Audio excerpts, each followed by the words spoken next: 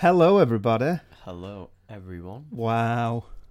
Do you know it's been a year Has since we did one of these? Because you are far too busy being you. Been a year. It has. We did Man of Steel. Didn't we do that last Christmas? No, it wasn't out then. Feels like it.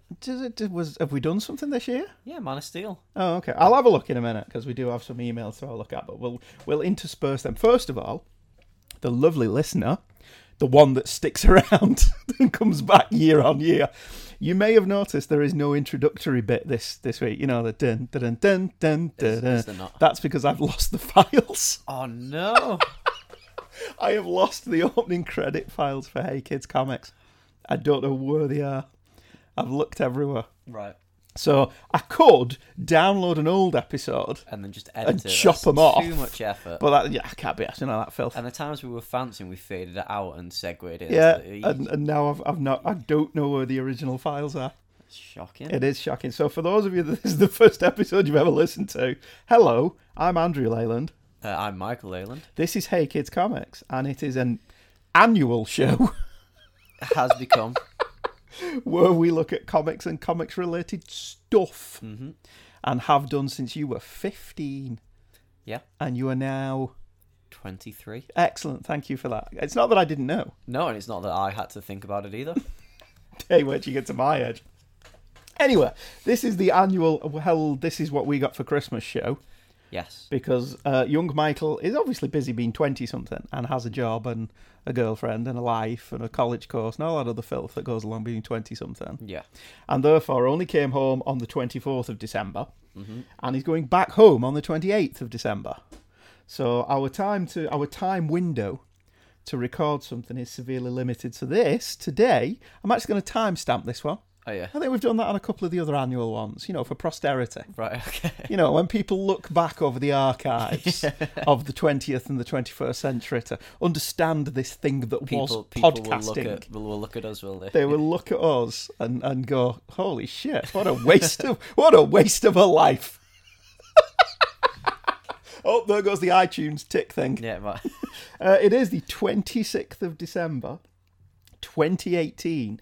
As we record this, it is 15:46, which means nothing if you're in Australia. G'day, mates, or America. Hi. Wow, that was awful. That was a bit bad, wasn't it? My Australian accent, though, was better than my American accent. That's saying something. And my American accent is normally stellar. Right. I am interchangeable when I'm out with Americans, which happens every day. It's like my Scottish. I can blend in with the Scots. Until you open your mouth. Yeah. Anyway, in addition to our usual what we got for Christmas crap, we will probably alight upon some discussion from the email section. Yeah. And I've pulled up what are my top 5 favourite books of the year that just jumped away. That they didn't have to be published this year. It's just stuff that I read this year. Oh, that's cheating. I bought all of... Well, no, I didn't buy all of them this year. I bought some of them this year. Oh, there we go then. You're just spiralling away from your own rules. What are rules for? If not to be torn into tiny little pieces and trod upon with gay abandon. Well, if we're doing an episode which is basically Hey Kids Capitalism, you've got to follow some rules. Hey Kids Capitalism. I quite like that's the title. Well done. You've saved me having to come up with a title for the episode, which I appreciate wholeheartedly. What have you been up to this year, Michael? I've been up to plenty of stuff, if only I was sober enough to remember it. You weren't sober when we picked you up from work. I was having a great time. Yeah, I could tell. Yeah. Any road up, shall we have a look at one of the emails, and we'll intersperse the emails, like I said. So the first email, Michael Bailey emailed in on the 27th of July 2018. So I suspect you are correct. Yeah. We must have done something over summer. Yeah. Which I have completely forgotten about. I am usually correct. I just like hearing it from other people. If there's anything more important than your ego, I want it caught and shot now. All right, okay. Shall we look at Bailey's email? Hello, yes. Mikey Might Be. It is lovely to hear from you. Gentlemen! I don't know about that, do you?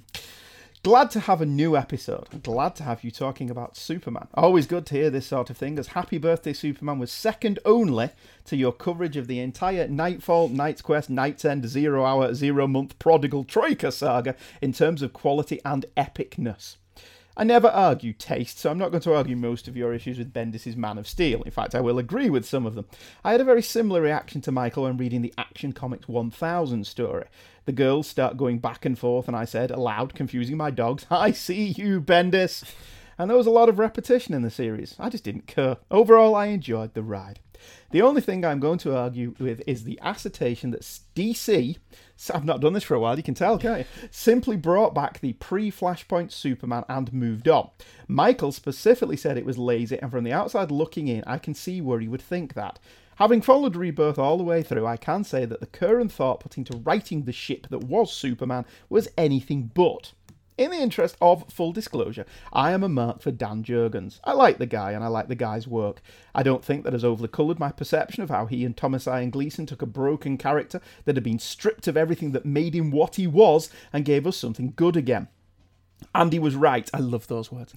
The New 52 is one of the worst periods in Superman's history. It was a bad decision after bad decision after bad decision. Even though I was really unhappy with 89% of those stories, I would have been annoyed if the pre-Flashpoint Superman and Lois and John all just popped up in Rebirth #1 with little to no explanation. It would have been lazy. It would have bordered on insulting. But that's not what they did. They let the story unfold at a good pace. They used Mr. Mxyzptlk and Mr. Oz to explain the split of the two Supermen, and used Mixie to bring everything back together again. They spent 2 issues after that going through the new history, and proceeded to cement this new old version of the character. I'm not happy that the poncy blonde dude is still in continuity, but they retained bits and bobs from the New 52, which I saw as being respectful of the work the creators did during that period. I won't argue that Bendis did his whole exposition slows me down approach to telling his story. I'll agree that explaining things like how Jor-El could be there would have been preferable. I'll even agree that the art was uneven, though I now want Jason Fabok to draw a regular Superman book. But the Superman we have today was not brought back hastily or lazily. Anyway, great episode, as always. Good to hear new stuff from y'all. I almost wrote this at traffic lights for old time's sake, but Georgia recently passed a hands-free law, so we can't have our phones in our hands whilst driving, even if we're at a stoplight. And good. Well, yeah. Rightly so. I agree with that law. Also, congrats to Michael for graduating. As someone that has been there since 2011, it's been a privilege to see you grow up and become a man. One of the few disappointments in hanging out with Andy and his family in Florida was that you and Adam weren't there. Maybe next time it will be the whole fam. Cheers, mates. Mikey Mike B. Well, what do you have to say about Superman 6 months down the line, Michael? Well, we were just talking about this yesterday, Yeah, but we didn't record it. We didn't. We were just chatting. I think the New 52 thing, I still think that is an issue for me because of the way that, as a company, they were treating the two Supermans as two separate characters, when they're not. No, they shouldn't be. There's no New 52 Superman, pre-New 52 Superman, Rebirth Superman. It's all just Superman, really. And ultimately, I think you can't pinpoint your sales problems with just Superman and they say, well, we brought back the old one, read our books now. Because even before Flashpoint, DC didn't know what to do with Superman for a good decade. So, there's a difference between not knowing what to do and then making... Well... I guess there's not really that kind of difference. He's not a separate character if you've done a decade of not knowing what to do with him and then a few years of doing bad decisions with him and then say, well, we brought back the old one, he's a new character, because you didn't know what to do with that character, so stop pretending it's two different Supermen. Do you know what I mean? Kind of. Yeah, I don't think as a company you can just turn around and say, oh, they're two different characters. They're not. It's Superman. Right. Learn how to deal with your flagship character. Right. Well, is he the flagship character anymore? I don't know. He isn't. Batman is. Yeah. There's a whole bunch of Superman people, hi Mike, hi Bob Fisher, out there right now chomping at the bit that I've just said that, but I don't think Superman is the flagship character anymore. Yeah. Because I think for a while, Marvel didn't want Spider-Man to be their flagship character anymore. They wanted it to be Iron Man. Right. But Spider-Man's too damn stubborn to let that happen. Because the films are, let's be honest, the films are leading the way. Yes. Which is a shame. Since we did that, Bendis has continued to write Superman in action. The Rogel Zar storyline is still going on. It's still going on. I think we said as well, it would have been better if they'd just put him in the Phantom Zone, and if you wanted to return back to him, then just do it down the line. Yeah. But action is... better than Superman. Yes, because it's the character book, Whereas Which is the wrong way around, isn't it? Yeah, whereas Superman is the action book. Now, if you were a good writer, you'd be able to marry He the two is together. a good writer. He's just not a writer who works for you on a lot of I think occasions. Bendis is a good writer. I think Bendis is a good storyteller, but he's not a good...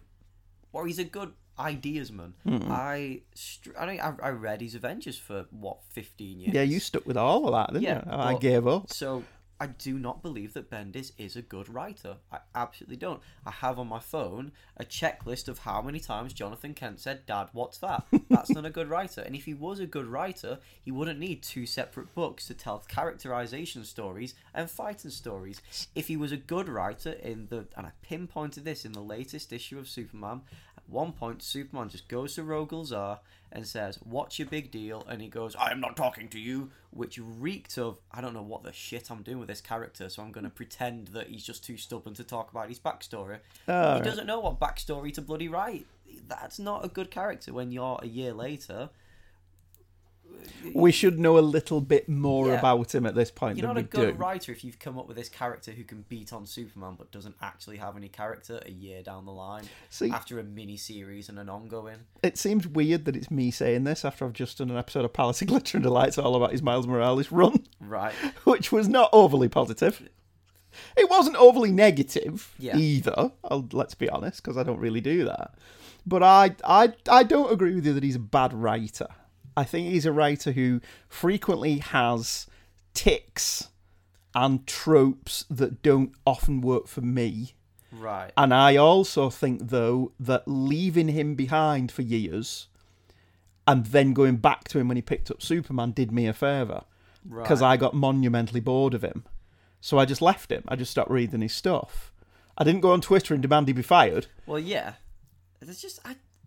I don't see it as tics, though. I see that as him. That's how he writes. It's like he's the Stephen Moffat of the DC universe now. In that he's too kind of... I don't know. So Stephen Moffat with like Doctor Who he was too wrapped up in nostalgia, trying to bring that in. Every episode he had to have a flashback to all the other ones. And that's basically what Superman kind of feels like now. He can't really... Every issue he's got to have the bad guy from Superman 4 in.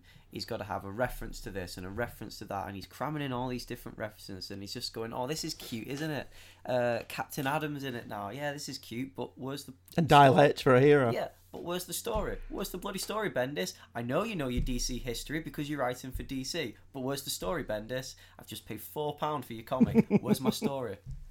Action, on the other hand, that is good. Yeah, I enjoy Action Comics. Yeah, it needs its own identity by having a single artist. Yeah. But it's much better. And I feel like I've read a little bit more. Okay. You know. All right. Well, I think the Superman stuff is... That's not... We're not going to agree, although I do agree Superman is the weaker book. I don't want Bendis off Superman. I just think that he should maybe let someone else write the other title. Or interlink them better. I mean, you did say something about maybe they should go back to that, not the triangle system, but for him to acknowledge that he's writing two books. Yeah, or like they did with Batman and Detective Comics back when I was a kid. Yeah. That Batman would lead into Detective, which would lead back into Batman, and they were both written by the same guy. Yeah. But the problem with that was if you didn't buy Detective Comics, you sometimes missed part two of a story. Yeah. And that kind of thing. I guess wrapping up some kind of coherent ideas about it, I think his Superman titles, or even Bendis, it's just all too, at the moment, 'cause he's still new and fresh on, everything's just so, it's like the honeymoon phase. Yeah. It's everything so flashy and shiny and exciting, yet you scratch away that top layer, or you wait a bit longer and there's these cracks starting to show, because Bendis, I don't believe Bendis knows really what he's doing. It reads like he's making it all up, but everyone's just too busy, you know. DC, well, arguably, we're all making stories up. Well, yeah, but Bendis and DC just like, they're sitting in the corner, they're jacking each other off, going, "Oh, we're so excited because Bendis is writing Superman now," but really it's like, it's just a name and a title, but nothing really worthwhile's come from it yet. Well, it may do. Wait, it should have come after the 6-issue miniseries. I agree with you that 6-issue miniseries should have been more of a finite story than it was. Yeah. And because essentially, like I think you pointed out in that show, this didn't feel like a 6-issue miniseries. It felt like the first 6 issues of a new book. Yeah, I mean, what's just come out? Issue 5 of Superman. I think we're up to 5 or 6. That's issue 11 of Man of Steel. Yeah. And maybe they should have just called it Man of Steel. Yeah. And just carried on with that numbering system. So even then, I still don't think DC really know what they're doing it with either. No, but they are getting the money out of him. Yeah, and I'm still buying it, so I guess, So it's got something then. I'll eat my cake. You've not ditched it just yet. Because again, it's too bright and shiny, and every time it shows, I'm like, That Steve Rude cover, yeah, the glossy which Steve Rude cover bright was and shiny. gorgeous. Yeah. I liked that. All right, okay. Well, should we go back to the email in a bit? But first of all, do the swag portion of the show. All right. Well, first of all, I'm going to go through my shiny Blu-rays. Right. I got shiny Blu-rays. I got the Hitchhiker's Guide to the Galaxy, Which is not so shiny. It is shiny. Well, no, it's deliberately made up to look like a VHS. Yeah. Is that what you're saying? Although it's the size of a Betamax, which confused me. Right, okay. So I thought maybe they should have been better if they'd done this as a Betamax. But anyway, Angela bought me the special edition, Right. which is awesome. It's 3 discs, and if you take the disc out, it looks like a video cassette. Yeah. But you see what I mean about the size of it? Yeah, The size of it is a Betamax, not a Yeah. VHS. So that could be confusing. And it's 3 discs of glorious high-definition remastering of the Hitchhiker's Guide to the Galaxy TV show. And apparently this has confused a lot of people. If you open the box, you get your 24-page booklet, which is nice, and an art card. Right. What is the point? It's a nice looking. Yeah, it's a Art nice looking Deco thing. Babel But if fish. you look at that, some people have said, well, where's disc 3? Because Yeah. apparently disc 3 is tucked away there, Right. and it's not immediately obvious that that's where disc 3 is. Yeah. Well, I think that's quite a cool design, that it looks like an old VHS box. And it's probably the final word on the BBC's Hitchhiker's Guide to the Galaxy television phase, at least until the 40th anniversary next year, All right. Okay. when other stuff will no doubt happen with it. But it's good, isn't it? Yeah. I like that. I like the look of that. I think that looks quite nice. And I also got Robin of Sherwood, the complete series. Oh wow. I loved Robin of Sherwood. Really? Yes, this was... Right. Shut your face. Turn that Okay. smirk off. Right, yeah, This was the best version of Robin Hood ever, and still is. Okay. You cannot hold your Kevin Costners and your Russell Crowes up against this and say that they are better than this, because they're not, quite frankly. I would not have said that either. Well, no, you would. All right, name me a better version of Robin Hood. It's certainly not the new one with Kingsman in it. I mean, I don't know what other Robin Hoods are there. There's the new one with Kingsman in it. Well, yeah. There's Russell Crowe's, There was where the he ITV can't one. decide where he could. This is the ITV one. No. You're thinking of the BBC one that was on at the same time as Doctor Who. Yeah, I am. With Anthony Stewart Head as the Sheriff of Nottingham. Yeah. Yeah. Got bored of that. That was alright. Never stuck with that. This is the definitive Robin Hood. Okay. I mean, if I knew my Robin Hood a bit more. Well, yeah. Michael Praed was Robin for the first 2 seasons, replaced by Jason Connery in the third season, which meant they could do both of the Robin Hood legends. Right. Because there are 2 different legends of Robin Hood. One that he's a nobleman who comes back from fighting the war, which is what they did with Jason Connery. Yeah. And the other version, that he's just a normal, everyday bloke, was the Michael Praed version. So they rebooted in the 3rd season. No, they killed Michael Praed off. Oh, right. So it's 2 different Robin Hoods. It's Robert of Locksley Right. was Michael Praed, and Robin of Huntingdon Right. Okay. was Jason Connery. So they got to do both of the different legends in the same series. Right. Michael Praed went off to get shot in Dynasty. Right. Okay. And now he's in Emmerdale, which amuses me no end. Robin of Sherwood is now in Emmerdale. But it's by network distribution, and I'm a sucker for a good HD restoration. Right. Because they've done all the Jerry Anderson stuff, and UFO, and especially Space 1999, have never looked better than they do on HD from that particular company. So I'm looking forward to watching all of them again with Clannad's theme tune. Do, do, do, do, do, do, do, do. Robin, the hooded man, bum, bum. Do, do, do, do, do, bum, bum. Quality! Those are the lyrics. Those are yes, those are the lyrics. I'm not making that up. I mean, are they the only ones? Yes, they are the only lyrics. I mean, now that I'm saying it out loud, I'm not selling it. I mean, I'm glad you said it. But it's got a great score by Clannad as well. I know all the With music. only the one. No, that's just the theme. It's got great music in it. Right. Dun, dun, dun, dun, dun, dun, dun. That's the fight music. It's not quite up there with dun dun dun dun dun dun dun dun dun, bum, bum, bum, bum, but it's good. Right. And there's all the stuff about Will Scarlet inside. Do they all have their own themes? No, yeah, they all pretty much have their own themes, but only he has a lyric-y theme. Oh, right, okay. Maid Marian has a theme as well, but it's But they don't say but Marion. they don't say of. Maid of Marian. So Maid of Marian, no. Anyway, what did you get? Now that you've distracted me wholeheartedly. Nothing Blu-ray. No, we didn't buy you any Blu-rays this year because you're all about 4K, aren't you? I am. Even though I don't have a 4K player. Well, that's a bit stupid. Yeah. But anyway, a gift. I mean, I don't know where to start, really. Just start at the top. What's your icon? I haven't seen that. Do your 2 pop figures, your icons and your pop figure. So it's a Lex Luthor. Oh, cool. Lex Luthor thingy, or? Yeah. That's Lex Luthor in his battle suit. Yeah. That's actually pretty cool. Where did you get that from? Dana got that me from B&M. Really? They had that and Superman and Deadman and Mr. Miracle. B&M's pretty cool at the minute, isn't it? And they had Swamp Thing. Now, a couple of months ago, Dana bought me the Swamp Thing they had there. Yeah. And then on the lead up to Christmas, she sees it on my shelf and goes, "When did you get this?" Did she not know that you had Swamp You Thing? bought it for me. Said, "Oh, because I've bought you another one for Christmas. I guess I'll go return it." Oh, so she swapped it for Lex in his battle suit? Yeah. That is pretty cool. You got me Commissioner Gordon. I presume that did. was from B&M as well. It was, yeah. B&M, the figures in B&M, if you're not British, lovely listener, are only £7.99. Yeah. And it What paid me are they in 'cause- Forbidden Planet? Like 20.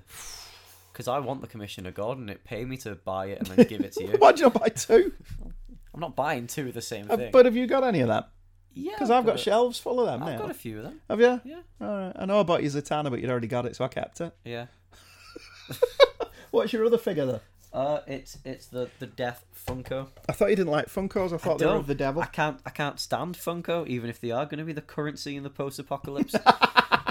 They probably are. But another gift from Dana, yeah, because she says that she only gets me the cool Funko. That is a cool Funko. Yeah. That's Neil Gaiman's death. Or Sandman's death, I suppose. Neil Gaiman doesn't own it, does he? Well, yeah. Does he? Does he own the character of death? No. No, I don't know. There are some rights involved. Yeah. DC probably learned from Angela. Probably. Yeah. Yeah, so, but it is a good Funko figure, that. I've never seen that one anywhere. Is that a special edition Yeah, or it was something? a limited one somewhere, I think. Oh, well, it is cool. See, when Funko do cool things like that, Yeah, instead of just churning out instead of just churning out... whatever may or may not be hot. Yeah, they're actually quite good. Books! We all got books. We did. We got plenty of We books. got plenty of books, but I'm talking about books without pictures. Oh, I've got some of them. That's what I'm talking about. That's what I'm saying. Your girlfriend, Dana, hi Dana, bought me Spider-Man Forever Young by Stefan how'd you say that? Petruccia? Petruccia. Which is an adaptation of the comic book story of The Tablet, which is Silvermane and the Kingpin and the Maggia, because they weren't allowed to say Mafia. Yeah. So I'm looking forward to reading that. These Marvel novels have actually been really good. There's one I've just finished, which is a prequel to the game. Yeah. That's good. Oh, okay. I enjoyed that. I thought it was quite good. Well, they're doing a comic series as a sequel to the game as well. Are they? Yeah. So the game's been popular then, has it? Apparently so. More popular than the comic, perhaps. Apparently so. So there's that. That's a proper book, listener, with words. You know, no pictures in this. I read proper books, me. They're still about Spider-Man, though. Yeah. Well, you know, at least you can pretend it's literature now. I can pretend it's... Speaking of literature, Big Damn Hero is the first of 3 Firefly novels by James Lovegrove. And I'm enjoying this so much. I got this yesterday on Christmas Day, because that's how dates work. Yes. And I'm already 151 pages in. Okay. And the novel itself is only 330 pages. So if I get to read as much of this today as I read yesterday, I'll have finished it tomorrow. Yeah. Because that's how halves work. And so far, it's actually pretty damn spot on. I mean, media tie-ins are hit and miss, aren't they? Let's be honest. For every Star Trek novel that rocks, there's a Doctor Who novel that's shit, and vice versa. Okay. You know, and for every Doctor Who novel that's really good, there's a shit Star Trek novel, and so on and so forth. But so far, this is really good. Okay. And the guy's British, so Badger's dialogue isn't embarrassing. Right, okay. Go, blimey, Mel Reynolds, happy apples and pears, me old China. He does actually say me old China, but whatever. He does actually say that. Right. I was, and Jane quotes Mr. Spock. Right. Jane, yeah, the hero of Canton. Did they have Star Trek in the Firefly I verse? would imagine that Star Trek did exist in the Firefly verse, yes. Right, and he okay. says the needs of the many outweigh the needs of the few. Right. And it's the only bit of it that took me out of it, because I thought, Jane's not that smart. Yeah. Jane's a bit dense. the hero of Canton, the man they call Jane. But anyway, it's so good, and in the back, it's got the pictures of the next 2 volumes.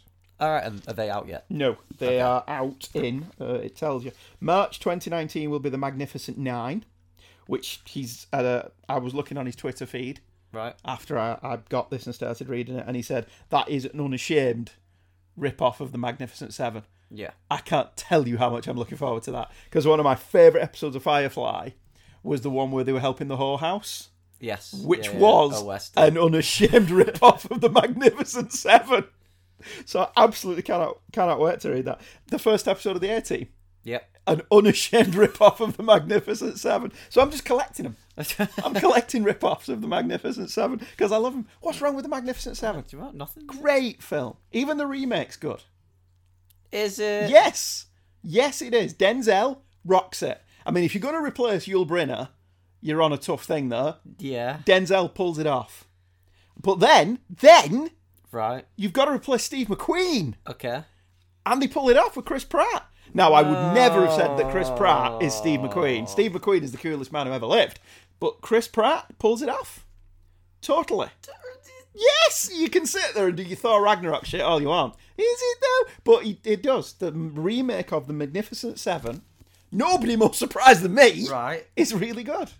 Well worth it. It's on Netflix. I'm sure it is. I've just got better things to do with my time. No, you've not. Like wash my socks. No, you've not. You have not got better things to do with time than watch The Magnificent 7. The remake? No, it's good. Honest. I see that this is an uphill battle. All right, what are your books without pictures? I've only got one, really. Oh, well, tell us what the one without pictures is. It's a little... You're not allowed to say the title of this one, even with the ticky box to say the swearing in it. Oh, God. It's the autobiography of Kant and the Gang. There we go, Kant. Is that his actual official name? No, it's not. I don't know what his official name is. I think he's wearing a wig too, but... Yeah, so he was a minor... A minor? Minor YouTube celebrity. Words that should be banned from any conversation regarding celebrities. Yeah, such hits as... What can you say? Oh, fucking say it. There you go. The wrong Ian Watkins.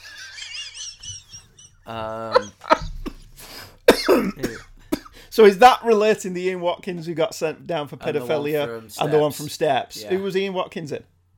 That's the wrong question, isn't it? Well, yeah. Ian Watkins, what band was Ian Watkins in? He was in Lost Prophets. Just like who was he in? Just like Ian Watkins himself talking about it. You've got a difficult approach, haven't you? Yes, you have. Yeah, I feel sorry for H from Steps. Jimmy Savile and the Sexy Kids is another one of his songs. Bangers and Mash. Bangers and Mash is safe. You can say that one. Yeah, as in the toilet roll and the poos. Enough. Let's move on. But yeah, so he was doing a Kickstarter because he's not done anything for a while, and it's basically just some of his funny stories while he was touring. And with his band that he's never going to get airplay on Radio 1. Well, no, it's just him. And he's been on TV with the Christmas song "Jesus Baby with a Beard." Ah. So he signed it. He's called me a naughty word, and he's drawn a willy. He's drawn a penis. He's drawn a willy in Maturity is its own reward. And we go to the back, and again, Dana got me this. She spoils you. Yeah, it was a fundraiser, and I was going to, but I figured, Is your name in it? Yeah, it's here somewhere. You should highlight it. Oh yeah. Kate Bush. Oh, KT Bush. I thought Kate Bush has never sponsored this guy. I'm not going to be able to find my name now. No, you should have highlighted it. There we are. Oh, where are you? There we are. Page 371. Michael Paul Lee. Wow, full name. In the Wanks Very Much section. God. Oh, that's something else as well in that Firefly book, because he's British, uses wanker properly. All right, okay. Yeah, I was impressed by that. Anyway, let's move on from my cunt. It goes with... It goes well with my Cunt'll Fix It t-shirt that I have as well. Just no. No. The vast majority of our audience do not know who Jimmy Savile is, and that's a good thing. It's one of those things where you're kind of laughing along with it, and then you feel a bit bad afterwards. Oh, dear. It's like realising that Rolf Harris played the Legend stage not that long ago. He did, yeah. That's quite sad. No, there's a moment, actually, so I'm sat... He's on Spotify, and I download some of the stuff. So I'm not listening to all of it, but I'm on the train coming back from class. And this one song comes on. It's called... Basically, like... The song is about how he fancied this girl in high school, And then he never had the guts to ask her out and that. But now he's grown up, the paper boy on his street looks a lot like the girl, so he...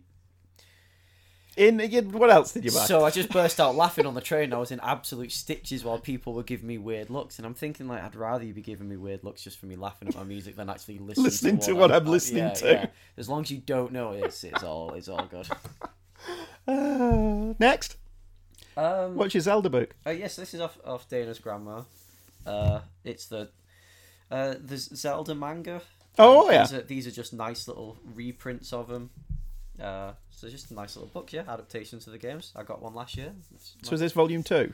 Yeah, well, they're not exactly volumes because they're all based on the games. And are they back to front? Order. They are back to front. You'd struggle reading them. I would, yeah. I can't get into that, can I? You just can't read moon runes. No. That's satire, but yeah, sure. There may be some people listening going, well, yeah. Possibly. Oof. Straight over my head. We'll do another email before we get into the meat of the episode. Look at that. The proper comic books. Meaty ones, yeah. We do have some meaty volumes. Nathaniel Wayne emailed in. Hi, Nathaniel. Man of Tin. I quite like that title. Just listen to your coverage of the Man of Steel miniseries and woof, that was a thing, I guess. I hadn't read it myself, so of course I only have your synopsis and reactions to go by, but this did not sound very good at all. I had thought that fans had been complaining about decompressed storytelling for long enough that it had started waning in its use. Apparently not. When you were doing the synopsis, I honestly thought to myself, wow, they packed quite a bit into this issue, didn't they? Because I thought you'd say, were the issue breaks were. But when you said, and that's the miniseries, I thought, wait, that was 6 issues? Normal price? I don't like to swear in correspondence, but fuck off with that shite. And because he doesn't do it often, yeah, that was funny. And there goes the iTunes tick box. We lost that. We've kissed that goodbye once you turned 18, I think. I'm also with Michael. Man, that feels weird to say. And how many unanswered questions there were. If the thing is being marketed and promoted as a standalone entry point, you can't have it require additional reading and also not end properly. While I'll grant that in a standalone, you can assume that there are some things readers probably know going in, who Lois and Clark are, that Krypton was destroyed, etc. But if you're going to contradict any of the mainstays, like, say, Jor-El being alive, you need to explain that if you're going to claim this stands alone. That's like a Spider-Man story where Uncle Ben is alive. I'm not saying you can't do it, although you probably shouldn't, but you definitely can't just toss it in there and expect everybody to be up to speed. Michael is also right, it's not getting any less weird to say, about it not mattering why Krypton is gone. There's a loss in the background of many heroes, but Superman is kind of unique in that the reason for the loss happened when he was so young that it doesn't matter. Unlike Spider-Man or Batman, who need to be old enough to comprehend on some level what happened to their loved ones and why, Superman only needs his home to be gone. The reason doesn't matter, which is probably why I honestly tend to forget what that reason is almost immediately whenever it gets brought up. Either that or my mind's completely gone, but let's not dwell on that. Great listening as always. Happy Christmas from the Council of Geeks. Geekily yours, Nathaniel Wayne. And I love that he wrote Happy Christmas, but wrote that in August. Almost as if he knew that we weren't going to be on until Christmas. It's starting to look a lot like Christmas. What's the Muppet Christmas Carol? Only one more sleep till Christmas. That's the one. Yeah. Anyway, next. The piece de resistance. The main gift. I mean, there are others, and I'll go into them in a bit. This is the main one. But this was the one I wanted. It is the Amazing Spider-Man Omnibus by David Michelini and Todd McFarlane. And it collects every issue of Amazing Spider-Man from 296 through 329 and his little backup strip with the Prowler from Spectacular Spider-Man Annual 10. The reason I favoured this one over the Eric Larson volume is this is a complete run. Yes. So if they've got any brains about them, if the omnibuses ever get this far, they'll just remarket this as volume 6 or whatever they're up to, 7 by that point. Because volume 4 of Amazing Spider-Man is out this summer. Okay. So that'll take them up to issue 140-something, I think. So there's still a ways to go before you get this. But in this one, they've included the issues that McFarlane didn't draw.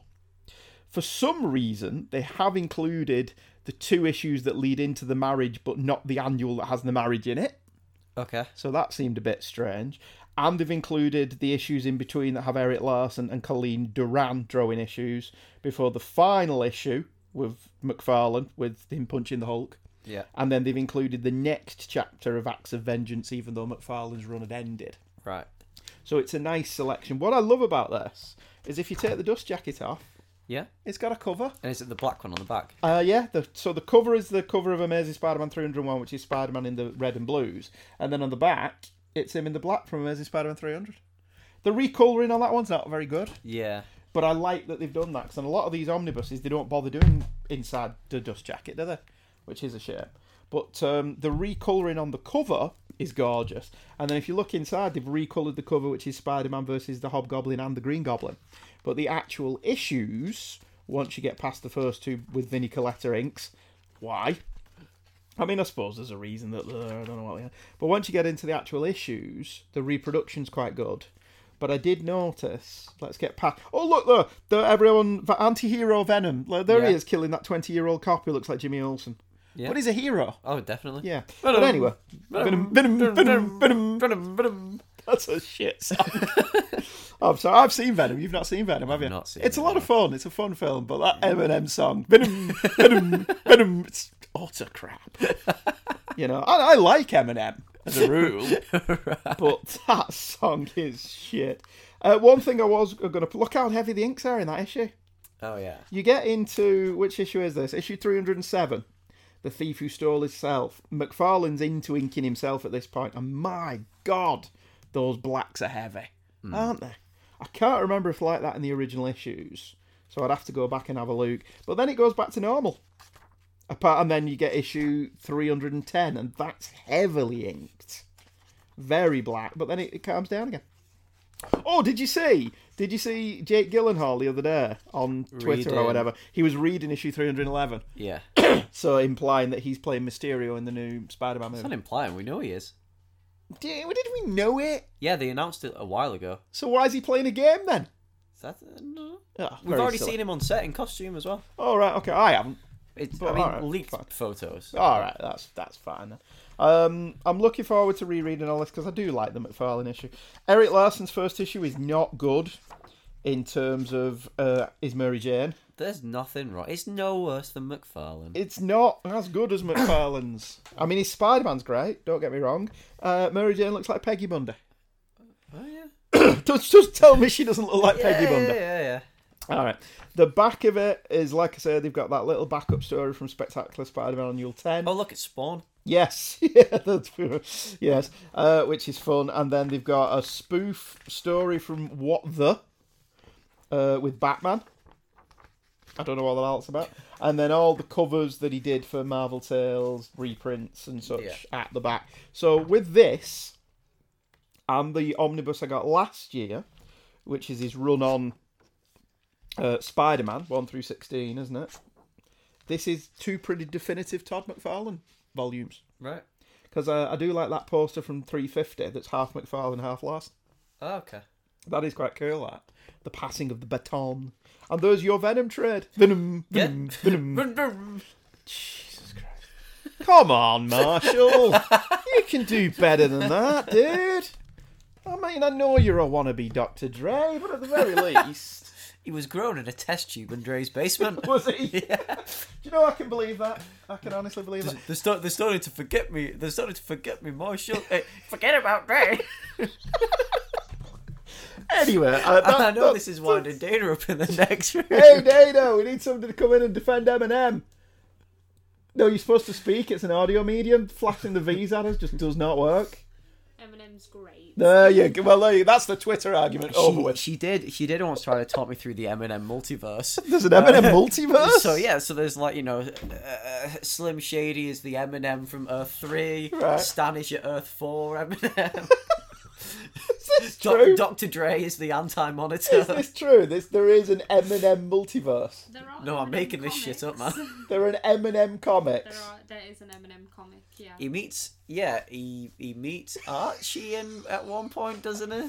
Has he met the Punisher? Yeah. There is a crossover comic with the Punisher, and he did have his own comic, which I read once, and it was really good. But I Oh, really, I got you that. The Punisher crossover. You did. I found it for you, didn't I? Yeah. but 'cause I I like rock. the song Venom. Venom! Venom. I like the song. It's good. It is not. It is so far away from good that it comes round the other side and is actually shit enough to be good. Oh, I think it's when you it's look at the inverted lyric- good. I think when you look at the lyrics, they're very clever. So. Oh, he does. Yeah, he does mention Marvel. I'll give it. Yeah, he does mention Marvel Comics. I'll give him that. Yeah. He's saying What? that in the song, he's saying he is Venom because even though people think he's, a lot of people think of him very negatively, you kind of come back and listen to him. He's up his own arse enough he's to the symbiote. That's relate what to he's himself trying to say in the as. song. So there's a Marshall Mathers multiverse where he's Venom. Wow! You've just cracked this case right open. Dana Tuckwood, everybody. Welcome to the show. It's nice to have you on board. Take 12 is the Justice League from Earth Thank you Zero. for showing up to defend Venom. He'll earn more money than any of us have, so Yeah, but he won't give us as good as a laugh. thanks for having me. Bye. See you later. Venom. Anyway, what's yours? It sounds like a car, like driving really Oh, fast. backfiring. What's that I can hear in the distance? Vroom. Anyway, next. So off Adam. Yeah, your brother got you something, didn't he? He Oh, did. well, I'll do me Adam present next as well. Then. Okay. No, you do yours first. Yeah. So I got the first volume and the only one out at the moment of the Animal Man by Grant Morrison 30th anniversary deluxe edition. And why have you not just nicked mine? My trades. I mean, I would have done Like you did with all my issues of Hellblazer. If you gave them to me. I didn't give them to you. That's not how I remember it. You said you can have these, and I said, "Oh, cool. Can I have your preachers?" And you laughed. You're like, okay, that does sound like me. So basically, this is just the first trade, but in a nice, fancy hardback. It's It is a nice hardcover. So it collects Animal Man 1 through 13 and Secret Origins 39, Right. which is like the first trade of the Morrison stuff. But it is nice hardcover. The artwork hasn't particularly aged that well. Chris Trogue. Chaz Trogue. Chaz whatever. Trogue. Yeah. Yes, But it's not great. Really nice ball and stuff. Oh, look, it's got a thing yeah. under the dust jacket. Very Underneath nice. The dust jacket. It's got a different. Careful when you put it on the table. Yeah, it's got a different cover. Right. Again, all the... Is that Brian Bolland? Yeah, it's the Bolland. It looks covers. like Brian Bolland. It's just a really nice collection. It's good to know that DC are still How many volumes of this will there be? 2, 3. Right. It's just good to know that DC is still thinking about a 30-year-old Animal Man story. Well, isn't this one of those stories that has become an evergreen, like Alamo's Swamp Thing and See, Watchmen and such? I don't know. This seems to be getting more attention still than the Jeff Lemire stuff, and that was big at the time that was coming out. Yeah. And it's not as though Animal Man's not in at the moment. Yeah, but Grant Morrison is. Well, now these Grant come back- Morrison? Yeah. Much money, probably. I guess the only disappointing thing about this really is... I just threw that in just for people who are missing it. Well, yeah. Yeah. I guess the only really disappointing thing about it is there's nothing new. There's just 4 pencil covers from Bolland in the back. Which I don't think are in the trade. Probably not. No. It just, I mean, unless they're in later ones, because it just... I'm assuming these are just the cheaper, smaller alternative to the omnibus, which Yeah. is long out of print. And how many volumes of that is it going to be to run through his entire lot? Will it be 3 like the trades? Well, how many... Have you got the trades? Yeah, on there? there's 3. Yeah, so there'll be 3 then. And then they'll go to Jamie Delano if they still carry on with I these. don't think Jamie Delano's will get a hardcover treatment, to be honest with you. Why, what's he done? Nothing. Oh, right. It's just crap. Yeah, fair enough. It isn't. It's not very good. Sorry. Jamie Delano's Animal Man. I don't think I ever read the Delano Well, that says it all. because that was when it went into Vertigo, Yes, wasn't it? Yeah. Jamie Delano kicked it off into Vertigo, yeah. And it Yeah. just... But Jamie Delano... I don't like dissing on people, but I don't like Jamie Delano's work at all. His Hellblazer are pretentious as fuck. I didn't mind his Hellblazer. It I wasn't. tried to get your mum into some more comics, right? She read Preacher. She Yeah. loved Preacher. She read Hitman, loved Hitman. Yeah. Read Lone Wolf and Cub, even though Yeah. we've never finished it, but liked that. And Yeah. then there's odd things here and there that she's enjoyed. But I tried to get her into Hellblazer, and she read a couple of the Garth Ennis ones, and oh yeah, this is okay. So we went back to number 1, and she got, I think, half of issue through issue 2 Yeah. of Jamie Delano's run, and went, what's this pretentious twaddle? So, I mean, there's the argument there that he and it was pretentious around that time. I guess. Yeah. Like, it's only really Garth Ennis has forever pissed on John Constantine and claimed it his own. Yes, John Constantine. Ennis made Constantine. Like, nothing else has ever been... Milligan's run was close to that. But yeah, even Warren then- Ellis's run's fine. Yeah. Brian Azzarello's run's fine. As with all of Warren Ellis's stuff, though, it just stops. Yeah. But that wasn't really his fault at that point, wasn't it? Didn't Yeah, he so walk because they pulled one of his issues? Yeah, the shooter The shooting, the school shooting one. one, which got reprinted. It did a eventually while get ago, published. But he walked from the boot because of it. Yeah, it's the 30th anniversary of Hellblazer as well, isn't Yeah. it? Yeah, that's Because true. they got Sting to do the announcement dressed as John Constantine, which was genius. Do you not watch Legends? You don't watch Legends tomorrow, do you? Don't. Oh, man. It is the best of the DC shows Yeah. because it knows that it's stupid Yeah. and revels in its stupidity. So they do lots of wacky time travel. So with one of the most recent episodes this season, they go back in time to 1977 and go and see a punk gig Right. in London with John Constantine and what was his band called? Mucous membrane. Mucous Membrane get a mention. Yeah. And the reason they go back in time is the Queen is going to punk gigs. And it turns out the Queen is a shapeshifter, and that's who they're going after. Because Okay. they have to go back in time and stop anomalies that are interrupting the Yeah, time yeah. zone. So you ended up with Brandon Routh being at a punk gig. It was really... Because in the show, he plays this really stiff Yeah. scientist. So it's actually having him at a punk gig was really funny. It was a good one, that. Right, okay. I really enjoyed that one. Anyway... Legends Tomorrow, it's really good. My present off Adam, which is awesome, is the J.W. Rinsler book, The Making of Planet of the Apes, which goes with his other making-ofs up there, Star Wars, Empire Jedi, and Raiders of the Lost Ark, which Right. are all up there. Apparently, Rinsler wrote a making of Force Awakens like this Right. that has never seen print. He said it's finished. Right. It was done and dusted. It was all approved and ready to go to the printer, and either J.J. Abrams at Bad Robot or Disney said, no. Right. So somebody didn't want something out there. But Shame. this The looks... best Star Wars film. It's not the best Star Wars film. It's not even the best Star Wars film since Disney took over. Let's be honest. Last Jedi? No, Force Awakens. You said that they did Last Jedi? Oh, sorry, I meant The Force Awakens. Oh, right, Not The okay. Last Jedi. God, yeah. The Last Jedi is? Yeah. Oh, yeah, totally. That's pissed off half the listener base. Yeah. There goes our take. But this looks absolutely brilliant. As with all of his making of book, it's very comprehensive. Some brilliant pictures. Foreword by Fraser Heston, which I presume is Charlton's son. All details about the Boole novels, all the background art, all of the making of, all the stuff about the makeup and the filming of arguably... Oh no, it's not arguable, is it? One of the finest science fiction movies ever made. The original Planet of the Apes. Yeah. And I'm looking forward to delving into that. Have you watched the three remake do-over reimaginings? I have not. They're all good. All of them. Excellent.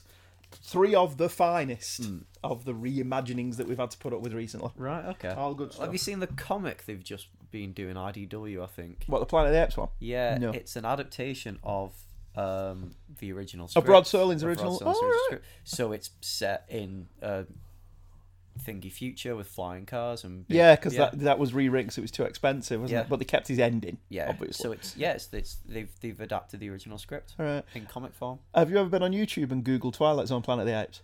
I've not. Isn't that the one where they cut it down to 20 Somebody's minutes? made a 30-minute Twilight Zone episode and made it black and white and put some Rod Serling narration at the beginning and the Yeah. end. It's actually really good. It's really fun. I really like that. You've got two more things. So very quickly, because I've got three. I've not got a lot to say about The Walking Dead Volume 4 hardcover. Volume 14, a continuing story of survival horror. Apparently issue 15's out.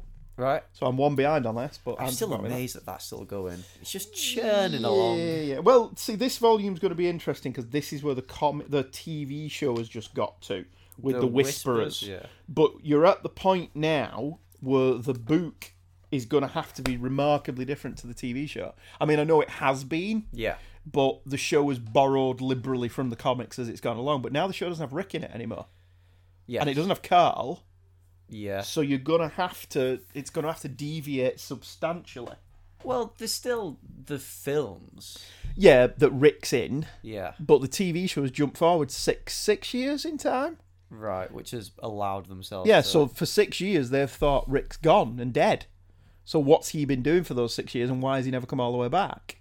that's presumably going to be this trilogy of movies that How- Andrew Lincoln's So making. how does it end? How does he leave? Have you seen that? Yes, he is on a bridge. He's been stabbed in the most stupid way imaginable. Right. He's riding along on his horse. Some of the writing in The Walking Dead is fucking appalling.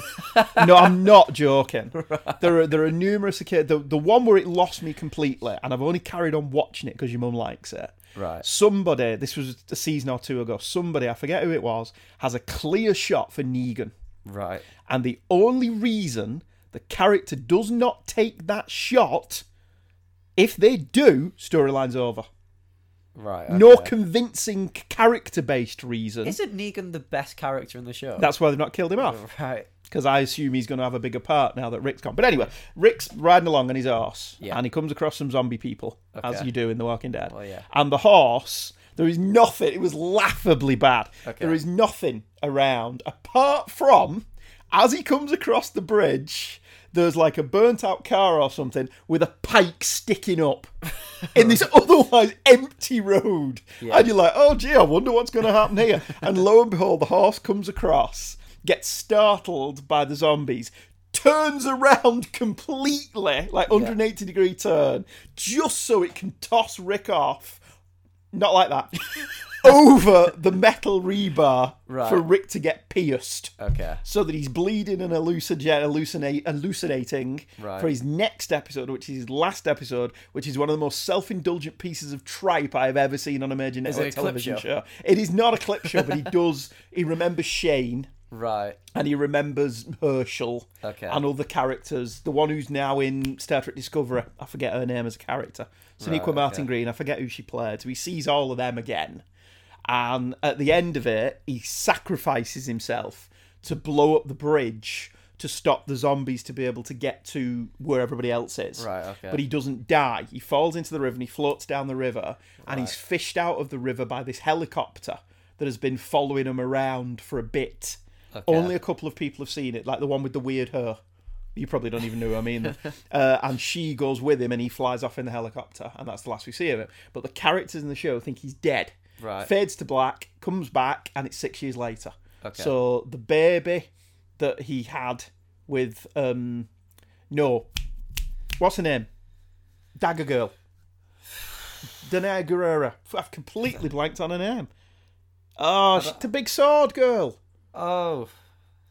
Oh, oh, God. Anyway, she's in Black Panther. Right. Sword Girl, whose name was temporarily... She's a major character in this show for the past 11 years. I can't remember her name. She's in the comics as well. You know, the dreadlocks. Suburbia, yeah. It doesn't matter. It'll come back to us and we're not thinking about it. She was pregnant, although we didn't know that. So she now has a 5-year-old. Okay. And the daughter, whose name I've also forgotten, of Rick and his missus, who Carl was always looking after, she's now 11. Right. And she now wears Carl's sheriff hat. Right. Because, of course, she does. Yeah. And that's where we left the rest. The next couple of episodes were 6 years in the future. Okay. Now, we've not established if that is now 2024. Yeah. Or if the show, like Lost, was not working on a real-time basis. Okay. Now, me and your mum's thinking is that the show is now 2018. Right. And the past 6 or 7 years have all happened in a very compressed time scale. It's been 6 or 7 years for us, but not for the characters, because it's the only way it really works. Yeah. And that was how Rick got wrote out of the show. Right, okay. And the lead is now Daryl. Who's not... He's the fan favourite, but he's not a lead role. No, he's not. He's not a leading man. Even as an actor, he's shit. Is Negan still in it then? Negan is in a prison down below. Rick refused to kill him. Right. His belief being that if we kill him, we're not improving as a society. Oh, that toss. Then we need to move on. Hasn't he killed loads of people in Yes, the past? he's killed loads of people, but he won't kill Negan but because they want to bring Jeffrey D. Morgan's good, and well-liked, and so on and so forth. The most egregious thing, Maggie's just disappeared. Her last episode was also Rick's last episode. You would not have known that from watching the show. Right. She just disappears. Okay. So obviously, Lauren Cohen was not valued as an employee. And I know she was asking for the same money as Daryl and deserved it. She'd have been a better lead than boring old Daryl, squinting and grunting his way through his scenes like he does. Now he's a big softie anyway. Yeah. But no, she's just disappeared. Right. She's just not there anymore. They've not told us where she is. So whether she's going to come back, I don't Yeah. know. But she's been gone for 6 years as well. I have not watched The Walking Dead. You're since not missing anything. Halfway through season 2, when I realised that it took them longer to find a girl than it did for Goku to fight someone, I kind of switched off. It's not great, Yeah, to be fair. but you still watch it and read And it. your mum likes it. Oh, well, I still like the comics. And I still like the comics, even though you're right, they are Yeah. formulaic. yeah, They get together a big team of people, they They'll make be- a civilization, or in Rick's case, they will just blunder in and take over somebody else's and civilization. then it'll all go wrong. Then it'll be okay for a bit, yeah. and then it will all go tits up, and a whole bunch of characters will be killed gratuitously and nonchalantly, Yeah. and then they'll move on and do exactly the same thing. Do you think The Walking Dead is just Kirkman's constant cash cow while he does these other projects? Yes, I honestly do believe that. I honestly think, because we'll be talking about Invincible in a bit, but Die is his new thing. I've read the is. first issue and thought it was all I right. read the first issue. I'm thought it was tempted to alright. pick up the trade Yeah, and give it more of a go. didn't win me over enough to get it monthly. No. Yeah. And a lot of people are really pissed off with the way that he schedules it. Why? Like, he doesn't announce it. That was because he wrote an essay in the end of the first one. Yeah, basically and that saying- people are arguing that that's fine, but Yeah. it means they can't order it. So they're going out into the shop, and there's a new issue, Die came out, and the shop doesn't know how many to order, Right. which is not doing them a favour in the current marketplace, Yeah. where they have to order comics that they know they're going to sell. And I get why Kirkman's doing it, and his motives are honourable. Yeah. I want this to be a complete surprise, but that doesn't work at the moment. No, I guess not. Yeah. Any road up, what's next? So, You're happy with this one? I mean, which one? I thought you were going to do the top one first. Yeah, I'll do the top. Do the top So, one first. This is the Absolute Batman Incorporated. Yay! Incorporated! It's been out for a while now. It has. I had to search for this for you because I Yeah. didn't know that you wanted this. You keep banging the mic. Sorry. Okay. But Because you were on a budget, yeah. and the link that you sent me for these, you could have only afforded one of them. But because I'm me, I managed to find two for budget. Because I do have the trades for this. Oh, I'll have 'em. So I've got the. Oh no, I'll keep them. I'll get the omnibuses. Because I've got the Batman Incorporated pre-New 52 stuff. Yeah. The deluxe edition. they So did. what's tell everyone what it is? But then. Or have you already done so? No, Oh, but then I've already said what it is. all right, okay. But then they did for the New 52 stuff for Volume 2. They only did the small little hardbacks, Yeah. which I have. Oh yeah, the standard hardcovers. Yeah, so this is the first time that all of Incorporated is being collected together. Right. Not only that, but because... But this is special. Yeah, because... Batman is of, everywhere. The tight deadlines. Mm-hmm. Coming up towards the last few issues, Burnham would get his friends on. Chris Burnham. Yeah, to do some filling pages and that. And sometimes the art was... Middling. Yeah, not so good. So with this, the Absolute Edition, as it is the definitive Incorporated, Burnham has gone back and every page he didn't do, he has done. Mm-mm. So you've still got your first volume where it's Yannick Paquette. So the first volume is pretty much untouched. Yeah. Apart from, I think Paquette's gone back wanting to do a few pages again. Burnham's still on it. Fraser Irvin's still on it. But then when we get up to... Yeah, so Volume 2, they've gone back here. Now, this was when it was in New 52 continuity. Mm.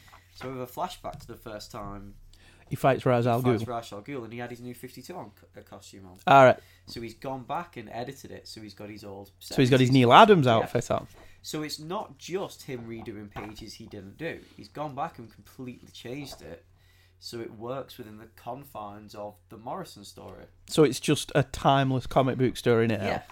Because like we were talking when we were on about this yesterday, so it's not like Morrison's run on Justice League where suddenly Superman's ballerina Superman. Yeah, there's still... Ice skater Superman, Well, all yeah, of a yeah. sudden.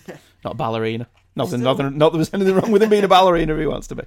So there's still little things like Nightwing's costume is red. Yeah. Everyone who died in part 1. He's suddenly alive Yeah, again. there's a conversation they have where it's like, didn't we die? Well, yeah, we're fine now. Yeah, we got better. So Morrison did a good job of making it exist in and out of the New 52. But basically, you can still read this. The New 52 happened, but it doesn't. There's no drastic changes from whatever came before it. Right. Because obviously Kathy Kane is a big part in Incorporated. Yeah. She's part of the ending. Kathy Kane never existed in the New 52. Right. But So who's Batwoman then? That's Ruby Rose, isn't it? Well, the actress, yeah. That's Kate Kane. Kate Kane. So Yeah. no, right. So she's a different. Kathy Kane Right. is the old Batwoman. Who had her throat sliced in a Denny O'Neil issue. Yeah. Who was going to marry Batman. Right. She's been a big thing in R.I.P. and Final Crisis, The Return of. She's been there throughout. So when they do the omnibuses, for the Grant Morrison omnibuses, where's this going to come in? Will this be volume 3? If they do 3. Yeah. Oh, here we go. The Death of Damien. Oh, poor Damien. Um, He'll get better. yeah. Well, he did. Yeah. Worst thing DC ever did, bring him back. Yeah, well, you know. You know, it's not as though this run was about him becoming likable before being taken away. Yeah, well, that's the whole point. And a lot of people complained about what an unlikable oink he was. So that's the whole The point. point Yeah, of the yeah, story yeah. was that he was an unlikable oink who became likable Yeah. and then got killed, so you'd feel something sorry for him. So yeah, it's basically this is the definitive Batman Incorporated. Until the next time they publish it. The I guess the problem with it is all the bonus features is just everything that's in the trades. I know, but isn't the idea perhaps that the people who bought this haven't bought the trades? Yeah, I guess. But also, it's going to appeal to people like you who want the redrawn pages. Yeah, because it's a substantial amount of the book has been redrawn, isn't it? Oh, a lot more, yeah. And again, like, because there's not a definitive list somewhere, I don't think. Because again, not only Well, why don't you make one? Well, yeah, because not only is it just the pages he didn't do, like I say, he's gone back and edited things. So has he gone back and drawn issues that he didn't draw originally, or has he only edited No, pages no. to make the continuity work? Everything he did, yeah. Yeah. So like I said, Yannick Paquette's issues, Right. they're all But even fine. Brannick Paquette has redrawn something. I think it's only 1 or 2 or something. Right. Yeah, something. Grant Morrison has enough obsessive fans that somebody somewhere will have done a detailed annotation of this. Yeah, Frank Quitely not probably. drew any of this. No, Alright. he didn't. Quitely didn't do anything for his Batman run. Right. Like the odd variant cover, I think, but no. Yes, he did. He did the first 3 He issues. did the first 3 issues of Batman and Robin. Right. I Um, see. But yeah, I'm going to have way too much fun getting my Just trades sitting there out. and comparing the two of them together.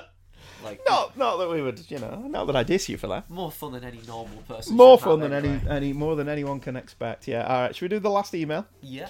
Ben Rush emailed in. Hello, folks. Hello, Ben. Oops, sorry. There was a notification from Bleeding Shit. Sorry, Bleeding Gum. Sorry, Bleeding Cool.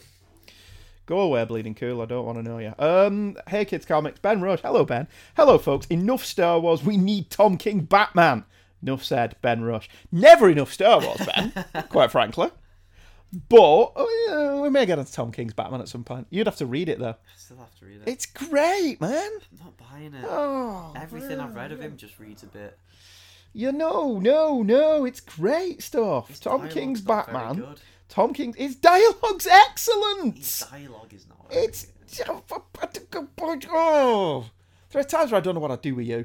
I mean, why would I want to read it now? Like, a good chunk of it is the build up to the wedding. No, We it all know how that isn't. turned out. There's a reason for it. Tyler. That was the midpoint of the story. Uh, He's doing 104 issues. And now Issue he's doing 50 his- was the pivot. Pivot! and now, and you know, he did his Mr. Miracle, which I'm sure is good, but he just wants to be Jonathan Hickman with these repeated panels and empty pages that just have some text on. And what about the Vision? Was the Vision not good? I got that for 99 cents off Comixology sale, but I've not read it He's yet. doing his Heroes in Crisis. Yeah, Heroes in which Crisis, yeah. Which I'm enjoying. You've read 1 issue. I've read 3 issues. Oh, you caught up I have now, caught right, up now, okay. yeah. And that's the rest of Twitter turning off Yeah. after we said The Last Jedi is the best Star Wars film, and I'm enjoying Heroes in Crisis. Bye bye. I mean, you know, I'm sure it is better than I think it is. Yeah, but it's fine. Whenever I go into comic shop, they have so many leftover copies they're falling off the shelf. Don't they have to buy so many to get variants and Oh, stuff? yeah, Yeah, they probably have over-ordered that. But it's like the Doomsday Clock. Hasn't everyone just forgotten about it? The reasons I'm enjoying them are the reasons that it's not doing well. Doomsday Clock's great. It is great. I'm really enjoying the Doomsday I- Clock. But it's a self-contained miniseries with no crossovers or anything. And that's probably why it's not doing well. Even though I prefer it. I mean, technically, isn't Heroes in Crisis a spin-off of Batman? Yes. A little bit. Yeah. Yeah. I just got a message from Michael Bailey. Hi, Mike. Happy Boxing Day, Michael. Literally just popped up as we're recording that. Yes, sorry, distracted Bailey. Yeah. Yeah. So, well, okay. Well, you've not read it yet, so. I read the first issue of Rebirth, and It was we great. covered it on the show. Yeah, with the aeroplane and the what and the dirt and the thing and the what and the yeah, it was so good. Yeah, I thought it was crap. Oh, for fuck's sake. I thought his dialogue was His dialogue's great. gammy, overwritten, No, trashy, no. B-list. When Clay Mann's drawing it, it's peak Batman. Clay Mann is great. Yeah. And when Lee Weeks is drawing it, Joel Jones is great. Joel Lee Jones, Weeks brilliant. Is great. Yeah, it's so good. I don't like his dialogue. Oh, It's a bit... God, I don't know what to do with you. I've got nothing. I'll read it all one day. I've got but nothing. You know, if it makes you feel any better, I'm not. Scott Snyder's Batman's great. I'm not enjoying anything he's doing now, so I'm balancing the scales. That's I'm balancing true. my scales. That's very true. Anyway, my last two. I've got hardcover collections for Amazing Spider-Man newspaper comic strips, volumes 3 and 4, covering 1981 to 1984. And again, I've not got a lot to say about them because I've not read them, but what I do like is, once again, you can take the dust jackets off, and the actual covers are on the covers. Yeah. So why don't you sell it without the dust jacket? That's Dust jackets are awful. Yeah, it's one of them things. They kind of give them a prestige and make them seem like proper books. Yeah. But they just get in the way. Especially with a big book like that, they're just gonna get all floppy and. Yeah, and you don't want to get floppy. So let's put that down there, because obviously I've not read them, so I don't have anything to say. What's your last thing So. in the swag bag? Sorry, this is another big one as well. Oh my, that is a huge one. It is. I'll have to have a look through this. I've not looked through this yet. I'll have to look through it before you go. Oh, now that's a handsome volume. Isn't it? Leather bound. Leather They're all bound. leather bound. These They are ones. leather bound, yeah. So this is Absolute Preacher, Volume 3. It's the last one. The third and final. Yeah. I mean, these are such nice little volumes. Yeah, they are. And Steve Dillon's art looks great. And these oversized. How many issues is this? So this is from 41 Yeah. through to, well, the last one. 65. Yeah, and it includes Tall in the Saddle. Alright, so were the other ones Yeah, in the other in the other volumes? Right. I don't think the first one's got Saints, Killers and the Good Old Boys. Right. Volume 2's got the Hairstyle one and the Jesse Cassidy one. Yeah.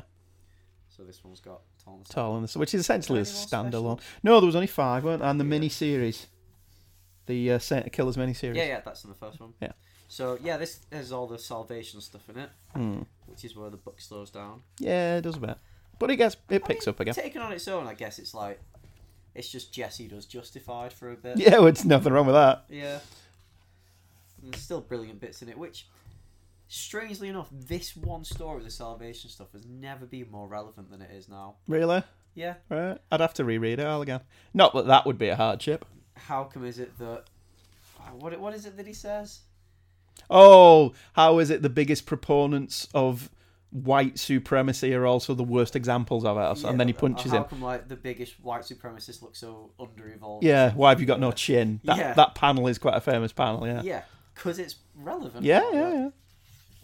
That's a shame that So- it's relevant, I Yeah. suppose. It's got all your Vietnam stuff and then all the Cassidy stuff. And all then the final Shield stuff. storyline. And then, yeah, so it basically just collects everything. There's not much to say about this, really, I guess. Other than Preacher is the one of the finest comic book series ever made, Yeah. top to tail, and has not been hindered by spin-offs like Sandman. Yeah. And it's- other I mean, things and- My problem with all three Absolutes is Seth Rogen did the introduction to the first one, I think, and it's actors from the TV show doing them. And it's... A part of me understands why they're doing it. Yeah, It's the reason why these are being it's released because of the is TV show. But at the same time, like... I don't give a shit about that TV show. Yeah, and there used to be someone who came into our bar and he hadn't read the comics but he'd seen the show. Yeah. So we used to talk about it, and he's describing things to me that are happening. I'm just like, not only did this not happen, but this sounds fucking awful. I watched about watched the half. first one. Did we watch it all? We watched the first. See, I remember watching half of it. Yeah, All right, we watched the first one. I have never felt it anywhere compelled to go back and watch any more. yeah, It's one of them. Preacher means too much to both of us, doesn't it? For different reasons. but it means too much to us as a comic book series for that TV show to matter in any way. The greatest double page spread ever. Well, as he rides off into the sunset with Tulip, yeah. And, if you're enjoying it, fine. And if it brings more people to the comic, fine. And if it enables the printing of these 3 absolutes to sell, then fine. But I just don't give a shit. I don't care. And that's the thing. I don't care that it exists. This is the thing. I'm not going to do some rabid Twitter thing about it. Yeah. I'm not going to demand the remake it. I'm not going to demand the firing of everyone involved with it. Yeah. I just don't care that it exists. I just don't give a shit. I think we've said before, it feels like it was written by people who didn't understand the comic. Who read the comic and thought, right, okay, it was cool when her star wiped that guy's ass. Yeah. Like, it was cool. It was written by people that thought all the gross out stuff was cool. Yeah. Without actually reading what it was. Yeah. And which sounds pretentious, but... I mean, are people who are reading it, who've read it, enjoying it? I have no idea. Is it just us being a bit too protective of the original material? Well, here's the thing, though. When you say stuff like that, people always turn around to you and rather smugly say, well, the comics are still low. Well, here's the thing, then. Yeah, the comics are still low to the point that I don't care about checking out the TV show. Yeah, I'm not interested in the TV show. No, I don't give a shit. Either. I think it's badly cast from top to bottom. Yeah. I don't think any of them are any good in the roles. Disagree with me if you wish. Yeah. I don't think it's the one episode we saw wasn't even from the comics, was it? Apparently the entire first season isn't. What's the fucking point of that, then? I don't really have a problem when they do that. In fact, I kind of prefer it. Because it's not pissing all over the book. Yeah, it's kind of like The Walking Dead. Yeah. Like The Walking Dead is its own thing at this point. Yeah, you can be faithful without retelling. Yeah. I just don't think it's inherently faithful. But I'd not watched enough of it to say that first episode put me off forever. Yeah, I think someone said, like, oh yeah, I'm up to the point now where Arseface has gone to hell and he's with Hitler or something. What? Like, what? Yeah. And what's Arseface's origin in the show? I presume he's not linked to Kurt Cobain. I think he's into another band or something. All right. Because there's always going to be a suicidal... Oh yeah, he fancies this girl and they do joint suicide, but he misses or something. I don't know. All right. Yeah, because that fits in perfectly with the story. Yeah, I don't... That's not missing the point at all. Yeah. But, anyway, all right, okay. I mean, but this actual volume is great. Let's be positive. So we've got a cover here that was unused for issue 52. Apparently that's never before printed. Is it? It's a cover. I know, but what is it? It's Tulip getting a gun for Christmas. Oh, right, okay. Why did they reject it? Does it say? I don't know. Right, it doesn't say. It just says they never ran it. Tulip's dad is giving her something phallic. Yes, yeah, it does a bit. So maybe that's why they got rid of it. Yeah. I like her bunny shoes though. The dust jacket for the final trade, I think. Yeah. A bit on the Jessie statue, a bit on the little figures. Yeah, which all look fine. And that's it.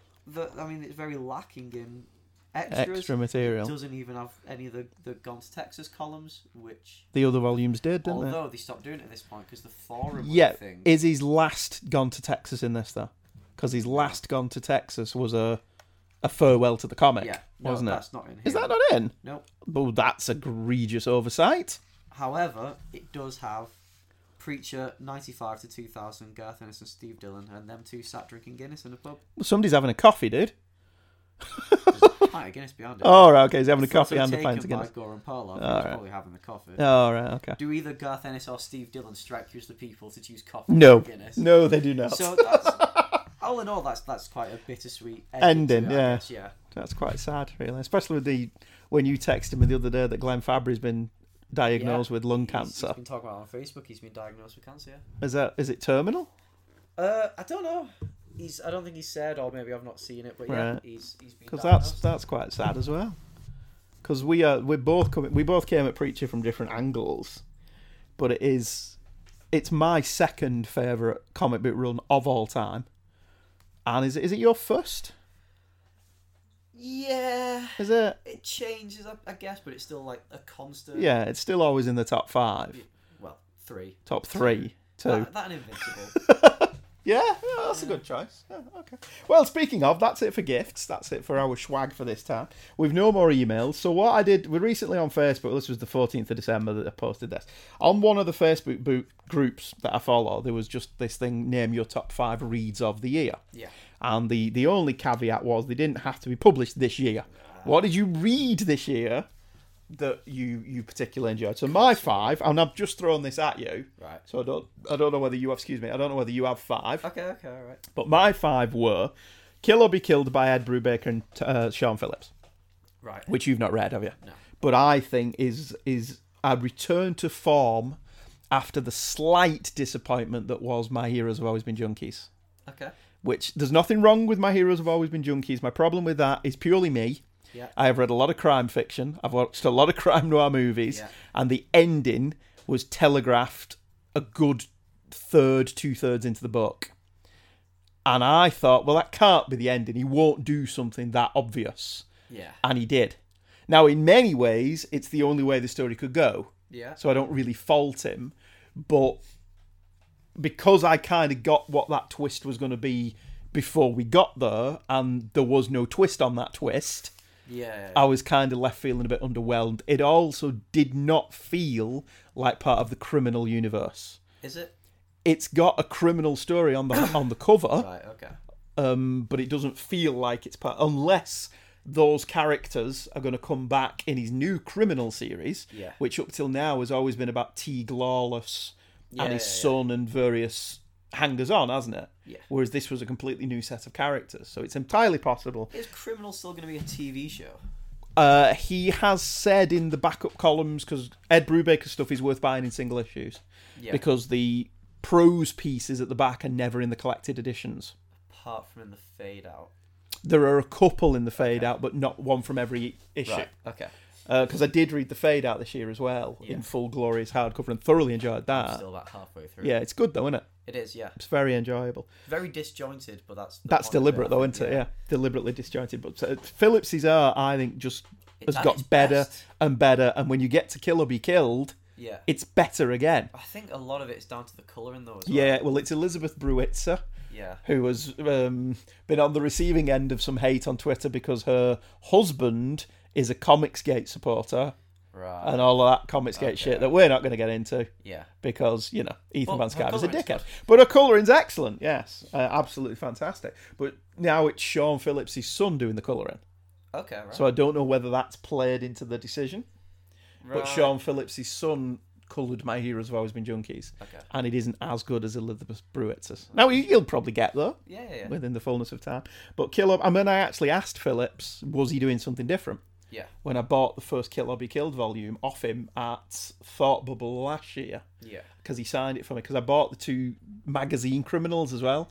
Yeah. Savage Sword of Criminal, and what was the other one? I don't know. There's the Deadly Hands of Criminal. Right. They did okay. like Savage Sword of Conan and Deadly Hands of Kung Yeah. Fu, and they did them as magazines, and he signed both of them. And I asked him, was he doing anything different? Because his art was absolutely career best at the minute. He's doing digital now. That's yeah. what he said. He said, the only difference is I am now working completely digitally, which helps with the colouring. And he Right. said, that's the only thing I can think of, and that is reflected in the printed Yeah. version. I think Phillips has always been a very muddy artist. But And he's not anymore. He's retained that to Yeah, to a degree. enough. Yeah, I'd agree but with I that. still think he's at his best when he's Yeah. like. There's one issue of Hellblazer he did. John Constantine's in a laundrette, and it's just this dirty, rough, muddy thing. Shitty laundrette in the middle of London. That's when Phillips is at his best. Is that a Warren Ellis issue? I don't know. I can't remember. No, I remember the issue you're on about. The artwork is dirty and Yeah. heavy, and that's me. Phillips, like, his clean stuff looks good now. He's digital, but Yeah. it's missing that rawness. Right. Okay. I think that's the best thing they've done so far Right. on a career that has not had any low points. Lower, but not lower. Yeah, even My Heroes Have Always Been Junkies. It's not bad. It's not a disappointment 'Cause by any stretch. Criminal, I think, for me, the high point is The Last of the Innocent. Yeah. So that's my standard. So, like, where is it there then? It's better than Last of the Innocent, Kill or Be Killed is my favourite of the thing they've done. Okay. Full stop. Right. Okay. So far. And there's a very real possibility we can get a sequel to it. Right. In the way it ends, but it ends. Right. Okay. So it's one of them that it ends, but could carry on if he decides to do so. Okay. But it's really good, and I heartily recommend it to anyone. Anyone who likes Ed Brubaker, or anyone who likes crime comics, or anyone who just likes good comics. Yeah. Image is churning out some fantastic stuff at the minute. Have you got one, or should I just read mine while you Just think? do yours. Right. Batman by Tom King, we've already talked about that. I think it's brilliant. I love it. There's a lot of people who were pissed off with issue 50. I thought it was brilliant because there was no other way that was going to go. He was never going to marry Catwoman. So what's the point? We've had this conversation. Before. The point is the story. Where is he going now? Let's be honest, though. It was stupid. I can see how The some reason why people she doesn't could do have it is felt because cheated. She thinks, if Batman's not happy, then he can't be Batman. Then he can't be Batman. Bugger off. But we've had that before. We've had that in plenty of stories before. Mask of the Phantasm deals with that. Yeah, and it's stupid. It's not stupid. Batman can be Batman as long as he's making sure that no other children see their parents get shot. It's got nothing to do about whether he's happy or not. Well, I kind of think that once you enter into that, suddenly there is something more important in your life. Oh, okay, It's the reason I've always argued that Peter Parker would hang it up once he got married and had kids, as we saw in Into the Spider-Verse. Yeah, but even then with Spider-Man, it's like... So, Spider-Man's making sure that he's atoning for his own self-imposed guilt for the death of Uncle Ben. Yeah. It's got nothing to do with, if I'm happy, I can't No, be Spider-Man. it's got... Spider-Man's a different thing, but I suppose with Batman you could argue as well, Selina Kyle is his equal. So there's no reason she can't go out with him. Exactly. So, yeah. I don't buy it. So what you're saying is the story would have been more interesting if they had got married. But that's not the story he's telling. And you don't know that they won't. Well, right, okay, so it's either going to be more interesting if they had just done it, if he'd have stuck to his guns. Yeah. Or... Well, he has. He's not been... This isn't an editorial mandate. Okay. This is the story he's telling. Or if it was just any other reason... Because I read issue 50 and I'm like, all right. Yeah, but you only read issue 50. I know, but even then, I would admit that I was wrong. But I just think I can't marry you because then you'll be happy and then you can't be Batman is a stupid reason to not marry Batman. Okay, all right. Well, you can still like. I think there's other reasons going on that have not yet been revealed. Yeah. And it did go into one of the best Batman stories, or Bruce Wayne stories after that, where Bruce Wayne's called up for jury duty. Yeah, that's really good. Although the Bat Dad is being a thing at the moment, isn't it? The Flashpoint Bat Dad. He's a little leading bit up to something. That's going up to something. Yeah, but isn't that going to be handled by Jeff Johns and his Three Jokers story? No, I don't think so. Is it not? Because even then, I'm like, just let it die already. No, so they've got to he served his purpose in Flashpoint, yeah. And they killed him off. And he brought him back for the button, which was Tom King, not Tom King. Yeah, it was Tom King and then the guys writing the Flash. He served his purpose, and then they killed him off. Still think that first issue of the button is one of the best Batman issues ever. And now they've brought him back again. Just let him die. Well, these are popular characters. It's not going to happen. What, Flashpoint Bat Dad? Yeah, it's like Harley Quinn. They're just going to keep bringing it back to make more popular? money. I don't know. I can't explain why he's popular. Who thinks he's popular? DC, presumably. DC want Jeffrey Dean Morgan to play him in a film. Because he played Bruce Wayne's dad. Yeah, but they're doing Flashpoint. That's fine. Was it Batman vs Superman? He was Bruce Wayne's dad. But they're doing a Flashpoint film. That's fine. But it's had its purpose. Let Bat Dad die. Poor Bat Dad. He's died twice. Just leave him. So did Buffy. Anyway, we've discussed that. The Essential Conan. You think this is a massive cheat? I think it's a cop-out, man. Because I only read it this year. I picked it up at a Liverpool Comic Mart not long ago for £5. £5 for that Essential volume of Conan. I should sell it for 300 before the omnibus comes out. But I'm not that mercenary. And I read it, most of it, while we were at Centre Parks. Yeah. And loved it. Roy Thomas, Golden Age, Bronze Age Marvel at its finest. Conan is the most brilliantly simple character in the world. He likes to eat, he likes to shag, he likes to fight, he likes to make money. And that's it. That's his whole reason for being. And every story involves him going on an impossible quest. Yeah. Every story involves him meeting a woman. Every story involves him climbing a big wall. And every story involves some kind of moral quandary. And Conan always chooses the moral choice, even if it means losing his money. Right. Because he's not completely two-dimensional. Yeah. But it's great. I love that he is just a thug, but a smart thug. Yeah. He's Jane Cobb if Jane Cobb was Mal Reynolds. Right. If Mal had Jane's ability to just fight people for no reason. Okay. And his lust for money and wenches. And that's it. Yeah. I love Conan, and I love all those 25 issues that are in that book. Invincible, I read everything, volumes 1 through 12 this year. Because I hadn't read, was it 10, 11 and 12? Yeah. When it was announced that it was finishing. And I went back to the beginning and I plowed through the whole thing.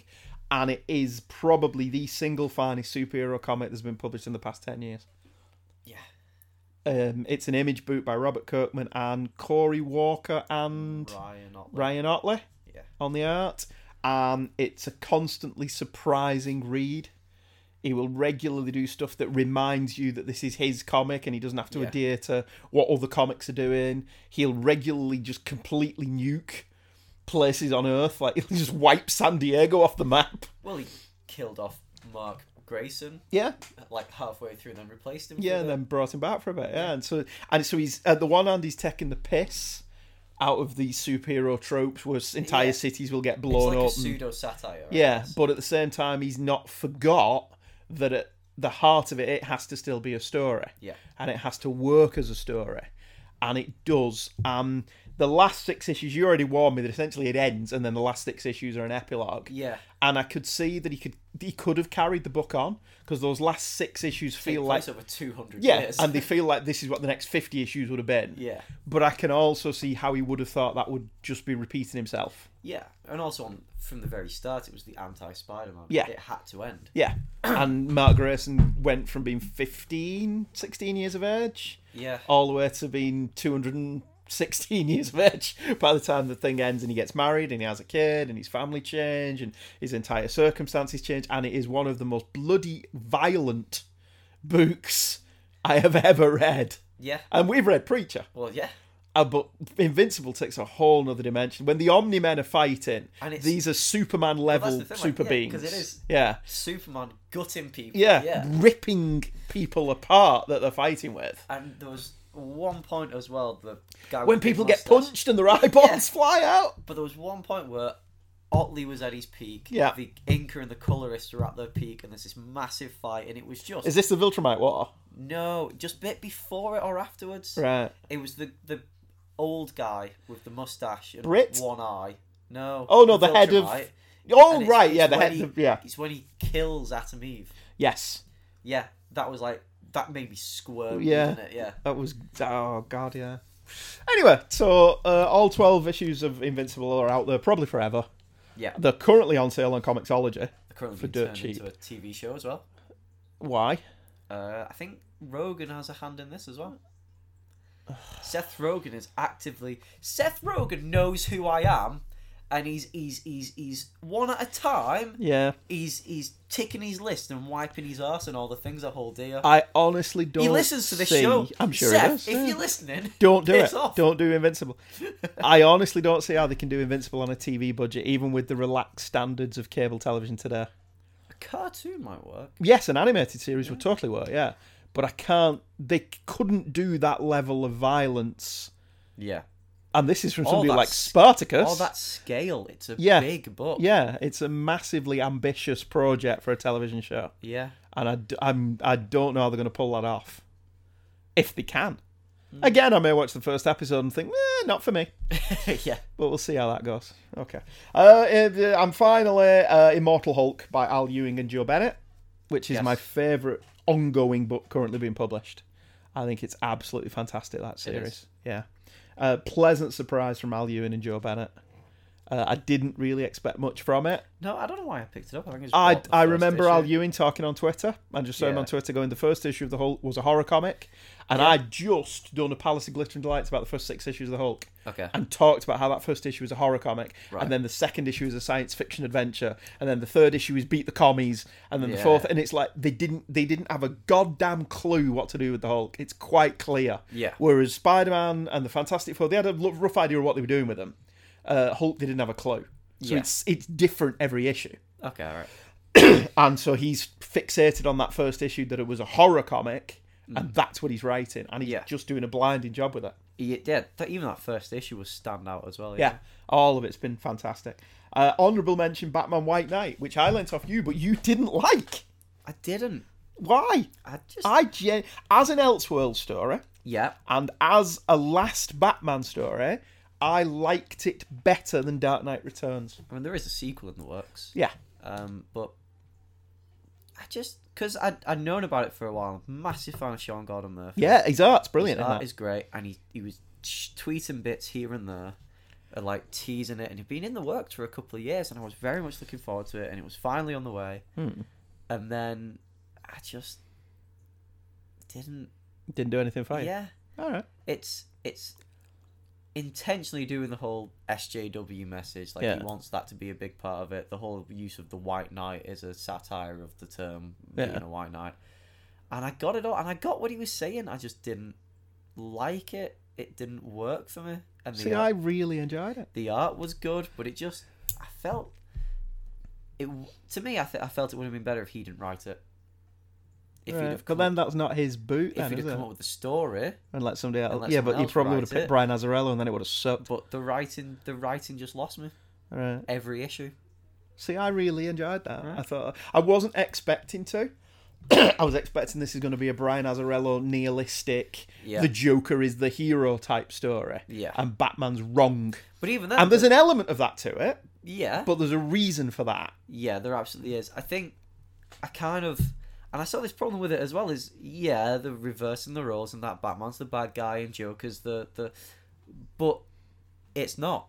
And it doesn't work, because once you realise that they realise what's going on. Well, no, once you realise that, hang on a sec, Joker's not the good guy because he set this all up and did horrible, horrible things. And what did everyone in Gotham have a short-term memory? Yes. That it doesn't work. No, it's one of them things where you have to accept the story on its own terms as this finite 8-issue limited series. Yeah. Or 9 issues or whatever it was. And it exists in this bizarre amalgam of previous Batman continuities. See, I read the first issue and I would swear blind that was in the animated series continuity. No, it's its own thing. But you said, no, it can't be. Carry on reading. And so I did. And then it was, oh, no, he's right. This can't be solely a continuation of the animated series continuity. Yeah. There's other stuff going on here. But I think that's why I liked it. It's a self-contained thing, taking little bits and pieces from Batman's lore and putting it into this one story that you can ignore or disregard if you want, because it's not part of regular continuity or whatever. Whatever regular continuity means when you're talking about Batman. I think I started enjoying it more when I stopped reading it. Like, because I just kept thinking, well, what's the point? Why am I still getting it? But there's only 4 issues left. I might as well. You bought it so I could read it on. Well, yeah. But I stopped. Welcome to my world. I stopped reading it and just treated it as like, oh, well, look, he's all the go back and read it all back to back. Are all the different. That's cute. So I just read it as a little Easter egg. Go and read it all as a gestalt. Because remember, that's how you lent me all 9 issues. And I sat down and I powered through them because I really enjoyed it. But as nihilistic, grim, dark Batman stories go, it's one of the better ones. And if you don't like that in your Batman, you probably won't like Batman White Knight. But if you do, and I'm not averse to it, I think you'll enjoy it. It's currently one of the Black Label books, whatever the fuck that means. It wasn't, but I mean, the Black Label's a ridiculous thing if we're getting into that conversation. Yeah, let's be able to show Batman's cock. And he's going to change the word balloons in White Knight so you can see Harley Quinn's breast. And it's like, so what? No, he spoke about that on Twitter, actually. He'd done this piece of art, absolutely great piece of art, and he's talking about what each thing means, what each panel does, but because he had and it's just Sean Gordon Murphy just drawn naked Harley Quinn, big deal. But then, like, someone said, well, let's put the word bubbles on it. It's like, all right, fine. But because he published the art as he intended, but it's so what? Harley Quinn's got boobs. The whole Black Label thing is absolutely ridiculous, and I think it kind of represents everything that is wrong with comics. Well, what's the point of it? This is what I don't. Is it Vertigo for superheroes? Yeah, basically that is. Yeah, right. Just do it. So why are they republishing stuff like Killing Joke that has seen publication not under Black Label? Well, I don't know, but so they're doing like Watchmen because apparently Doomsday Clock may or may not be one or whatever. Yeah. But, so we've got Batman Damned, and even Lee Bermejo had a big rant about how DC have poorly handled it. Right. He said there was absolutely no press release for Volume 2. Yeah. It just kind of was released under the radar. And he was just done the art for issue 1. And then all of a sudden it's getting to like chat shows and everywhere that Batman has a dick. Really? Now, look at it. In context, he's getting dressed and he's completely covered in shadow. You can just see the outline of it. Like, but then you get places like Bleeding Cool that zoom in and lighten the contrast. But I'm not a child, so I'm like, all right, Batman's getting dressed. He's got a dick. And then, but it's getting like, everywhere, out of hand. Everyone's talking about it. So then DC, like, they censor the digital version. Yeah. And then they cancel all reprints of it. Well, instead of riding this wave of publicity. Yeah. So they've cancelled it. And, like, so Dana wanted to buy it because she has all the Liber Media Brian Azzarello stuff. No, it's sold out everywhere by people who just want to see Batman's dick. Or want to make lots of money from Yeah. it. Because of So Rich Johnson. it's completely sold out. There's going to be no reprints. They've cancelled the trade for it, I think. Or at least have at the time being. And then Because is it only 3 or 4 issues? 3. Right. They've apparently made Bamijo repaint pages from Volume 2, which was why it was delayed. And then they've not given any press release for when it was released. And Bamijo was like, well, this is absolutely piss-poor handling of a comic. Not only that, but Jim Lee has stated in an interview, well, the thing with Batman Damned is it made us take another look at how we handle our Black Label stories. Black Label, by the way, as we've already said, is a mature title line. It's a mature line. So he said, so basically we want to get rid of everything that isn't additive to the story. To which I said, Jim Lee can fuck off. Because so apparently Batman with his pecker out getting dressed has to be censored and cancelled, and no one should be able to look at it because it's non-additive to the story. But meanwhile, in a mainstream title, Catwoman has her tits out on the front cover. And I hate to be all, SJW and that, but that is ridiculous. Double standard. It's an appalling double standard from the head of a company about who's made his career out of drawing women in scanty clothes. Who's saying we can't have men get dressed because it doesn't add anything to the story, but let's get more tits out on the front cover. Right. It's ridiculous. Okay, I hadn't followed any of this because I had no intention of buying Batman Damned anyway. Yeah, that's why I think the whole Black Label thing is ridiculous. Farce. Yeah. Okay. All right, well, you've not got 5 because I just threw that at you. I mean, I don't know. That's the cat going batshit crazy. Immortal Hulk is up there, yeah. Amazing Spider-Man, which I only started reading for Ryan Otley, but it's been back to basics. It's been better than Dan Slott's run, yeah. The Terrifics has been a standard. It's not been not fun, the Terrifics. Yeah, it's not good, it's not bad. I mean, I'm going through my pull list at the moment, like The Dreamin'. Don't read it. Is that the Sandman sequel thing? Sandman. I wasn't interested in the other 3 they did, but The Dreamin' feels like a decent continuation. Who's writing it? I don't know. Right. It's all new people, really. Right. He gets characters' voices wrong here and there, like Merv Pumpkinhead. I like Merv Pumpkinhead. Yeah, he's kind of a bit of a different characterization. But that's all right. But I don't know. I'm not enjoying a lot of comics at the moment. You just need to chill back a bit. Yeah, but I mean, I reread all the Sandman for the first time in 8 years. Thoroughly enjoyed that. I think I hate to agree with. Warren Ellis wrote a piece ages ago now, so when he had a regular column on Comic Book Resources, about how all of these are just servicing IPs, all these Marvel and DC comics, and at the time I didn't agree with it. Yeah. Because we were still in the era of say, Spider-Man, for example, was moving forward. He'd got married and the Clone Saga and all that, and they'd just done the Byrne revamp, and that was a bit shit. But Straczynski came on, and whatever my problems are with the back half of Straczynski's run, he came out the gate strong. Yeah. And if you stop reading that when John Jr. left, you've got a good comic book series. Ignore Sins Past. Because that is the single biggest piece of shit that has ever been written under the Spider-Man banner. I will brook no argument. But what's happened there is now I've got to the point where he's right. Yeah. He's absolutely right. Because I don't care with, say, Spider-Man anymore. I'll read it and I'll enjoy it, but I'm not invested anymore because I know at any minute Joe Quesada can come along and say, right, nullify all that. Well, that's your thing with comics in general. Yeah, but they didn't used to be like that. Yeah. That's the thing. And I think the reason that Batman is still so engaging is because they've thrown away any pretense that this is an ongoing narrative. And essentially, the Grant Morrison paradigm, you come in, you write your story over however many issues it's going to be. Yeah. You tell whatever story you want to tell about Batman, and then you move on, and then the next guy comes in and tells his story about Batman, and however many, so in that case, Scott Snyder and Capullo, and they went away. Which is reaching its end soon. I'm very excited. They're working on The Last Night on Earth. Are they? which is that So they're going to wrap he the was whole thing. going to do that with Sean Gordon Murphy, but he did White Knight instead. Right. So it's going to be Snyder and Capullo doing the last ever Wrapping it Batman all up. story. Yeah.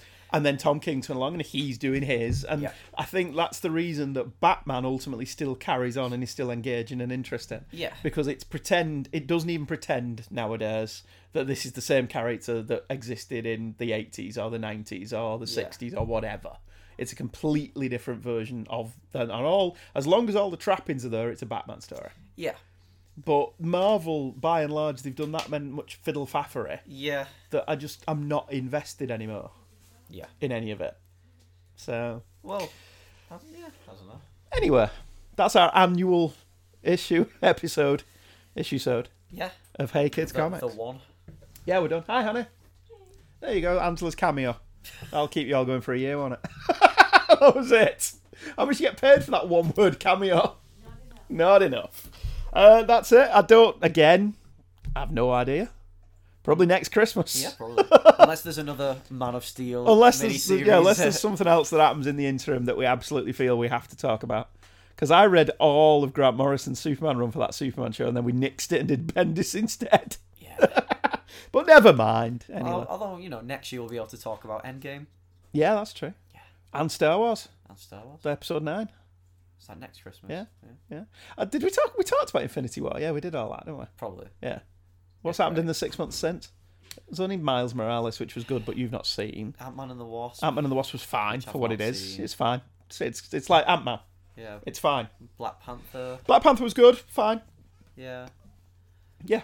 What else has happened? Only Infinity War was 5 stars. Yeah. Can't think of anything else. No. Are we missing anything? I think so. Has there been a DC movie? Aquaman. Not seen that yet. Bit damp. Wet Thor. Somebody said. Anyway, I'm sure Aquaman will be great fun when I get around to seeing I it. had a dream the other day that Endgame came out and it was 90 minutes long and it was a bit shit. It's not going to be 90 minutes long. I woke up in cold sweats. It's going to be about 3 hours. To not be a Phantom Menace. To By not be all a Phantom accounts. Menace. No, I like some of the Phantom Menace. Anyway, all right, that's enough. We'll knock it on the head, though. Thank you very much for joining us. There's no end tag for this because, again, I don't know where they are. I've lost the files. So it's a Two True Freaks presentation, yada, yada, yada. HeyKidsComics@virginmedia.com. That's what you can email us on. The usual gubbins. There's no Amazon link anymore, so just that'll do. See you again. Professional. Yeah, I thought so. Goodbye. Goodbye.